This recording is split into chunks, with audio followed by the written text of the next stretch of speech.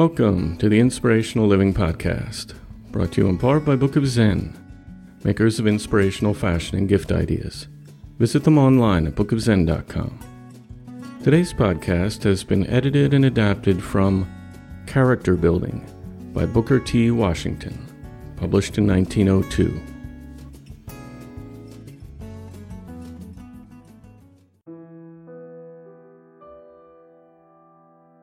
There are quite a number of divisions into which life can be divided, but for the purposes of today's talk, I am going to speak with you of two: the bright side of life and the dark side. In thought, in talk, in action, I think you will find that you can separate life into these two divisions, the dark side and the bright side, the discouraging side and the encouraging side. You will find, too, that there are two classes of people. There is one class that is schooling itself and constantly training itself to look upon the dark side of life. And there is another class, made of people who are, consciously or unconsciously, constantly training themselves to look upon the bright side of life. Now, it is not wise to go too far in either direction.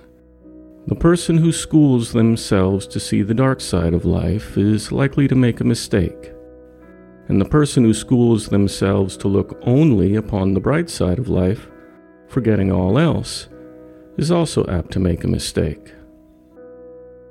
Even so, I think I am right in saying that persons who accomplish the most in this world, those to whom, on account of their helpfulness, the world looks most for service, who are most useful in every way, are those who are constantly seeing and appreciating the bright side, despite the dark side of life. You will sometimes find two persons who get up in the morning, perhaps a morning that is overcast, a damp, wet, rainy, uninviting morning, and one of these persons will speak of the morning as being gloomy, will speak of the mud puddles about the house, of the rain, and of all the disagreeable features. The second person, the one who has schooled themselves to see the brighter side of life, the beautiful things in life, will speak of the beauties that are in the raindrops, and the freshness of the newly bathed flowers, shrubs, and trees. Notwithstanding the gloomy and general disconsolate appearance of things, this person will find something attractive in the scene outdoors, and will discover something in the gloomy morning that will cheer them up. What is the result of this kind of optimistic attitude? You become an individual whom people will like to see coming near them, an individual to whom people will go for encouragement when the hours are dark, and when everything seems to be discouraging. If you are currently a college student, when you go into a classroom, do not dwell upon any mistakes that you may think you see the teacher make, or upon any weakness in the presentation of the lesson. All teachers make mistakes sometimes, and you may depend upon it that it is an excellent teacher and a person of fine character, who, when he or she has made a mistake, says frankly and plainly, "I have made a mistake," or "I don't know." It takes a very good and a very bright teacher to say, "I don't know." No teacher knows everything about every subject. A good teacher will say frankly and clearly, "I don't know. I cannot answer that question." And in turn, their students respect them a great deal more for their frankness and honesty. Education is not what a person is able to hold in their head, so much as it is what a person is able to find. I believe it was Daniel Webster who said that the truly educated person is not the one who had all the knowledge in their head, but the one who knows where to look for information upon any subject at any time. Each individual who wishes to succeed must get that kind of discipline. They must get such training that they will know where to go and get facts, rather than try to train themselves to hold all the facts in their head. In addition to this, they should be constantly looking for the bright, encouraging, and beautiful things in life. It is the weak individual, as a rule, who is constantly calling attention to the other side, to the dark and discouraging things of life. Try to recall and to remember every good thing and every encouraging thing which has come under your observation, whether it has been in the workplace, at home, or in your community at large. No matter where you are, seize hold of the encouraging things with which you come in contact. Remember that it is harmful to form a habit of continually finding fault, of criticizing, of seeing nothing but the weak points in others. Try to get into a frame of mind where you will be constantly seeing and calling attention to the strong and beautiful things which you observe in the life and work of those around you. Grow into the habit of talking about the bright side of life. When you meet a fellow coworker, friend, or anybody, get into the habit of calling attention to the bright things of life that you have seen, the things that are beautiful, the things that are charming. Just in proportion as you do this, you will find that you will not only influence yourself in the right direction, but that you will also influence others that way.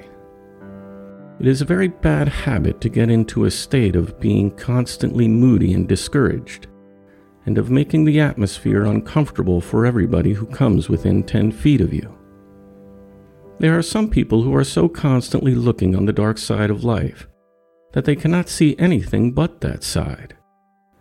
Everything that comes from their mouths is unpleasant, about this thing and that thing, and they make the whole atmosphere around them unpleasant for themselves and for everybody with whom they come in contact.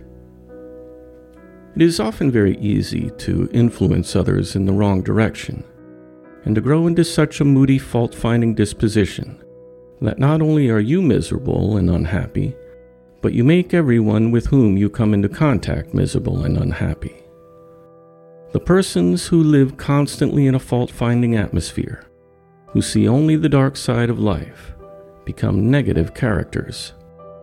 They are the people who never go forward. They never suggest a line of activity.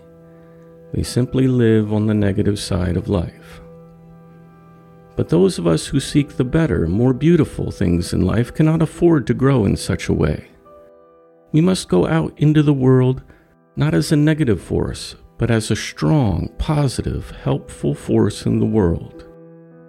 We will never accomplish the tasks set before us if we go out with a moody, discouraged, fault-finding disposition. To do the most that lies within us, we must go with a heart and head full of hope and faith in the world, believing that there is work for us to do, believing that we are the people to accomplish that work, and the ones who are going to accomplish it. In 9 times out of 10, the person who cultivates the habit of looking on the dark side of life is the little person, the miserable person, the one who is weak in mind, heart, and purpose. On the other hand, the person who cultivates the habit of looking on the bright side of life, and who calls attention to the beautiful and encouraging things in life, in 9 cases out of 10, is the strong individual, the one whom the world goes for intelligent advice and support. What I am trying to do is get you to see the best things in life. Do not be satisfied with second-hand or third-hand things. Do not be satisfied until you have put yourself into that atmosphere where you can seize and hold on to the very highest and most beautiful things that can be gotten out of life. I want you to go out into the world, not to have an easy time, but to make sacrifices and to help somebody else. Do not think of yourself alone. The more you do to make somebody else happy, the more happiness will you receive in turn. If you want to be happy, if you want to live a contented life, if you want to live a life full of genuine pleasure, do something for somebody else. When you feel unhappy, disagreeable, and miserable, go to someone else who is miserable and do that person an act of kindness, and you will find that you will be made happy. The miserable persons in this world are the ones whose hearts are narrow and hard. The happy ones are those who have great big hearts. Such persons are always happy. Now, this is not to say you won't have difficulties, nor face obstacles and discouragement. You most certainly will. But I would suggest to you that such difficulties, as an element of life, are for a purpose. I do not believe that anything, any element of your lives, is put there without a purpose. I believe that every effort that we are obliged to make to overcome obstacles gives us strength, and also a confidence in ourselves that nothing else can give us. I would 10 times rather see someone having a hard struggle so as to elevate themselves than to see them having too much money and having everything that they want come to them without any effort on their part. Remember that you are blessed as compared with some people. The man or woman who has money without having had to work for it, who has all the comforts of life without effort, and who saves their own soul and perhaps the soul of somebody else, is a rare individual, very rare indeed. You may feel it is a curse to be where you are today, but if you will make up your mind that you are going to overcome the obstacles and the difficulties that surround you, you will find that in every effort you make to overcome these difficulties, you are growing in strength and confidence. Make up your mind that you are not going to allow anything to discourage you. Make up your mind that in spite of economic hardship, race and color, in spite of the obstacles that surround you, in spite of everything, you are going to succeed in your life and are going to prepare yourself for usefulness to others. Every person who has grown in any degree of usefulness, every person who has grown to distinction, almost without exception, has been a person who has risen by overcoming obstacles, by removing difficulties, by resolving that when they met discouragements, they would not give up. Make up your mind that you are going to overcome every obstacle, and that you are not going to let any discouragement overcome you. If you previously have been inclined to be moody and morose, or have been inclined to feel angry that the whole world is against you, that there is no use in trying to elevate yourself, make up your mind that your future is just as bright as that of anybody else. Do this, and you will find that you have it in your own power to make your own future either bright or gloomy, just as you desire.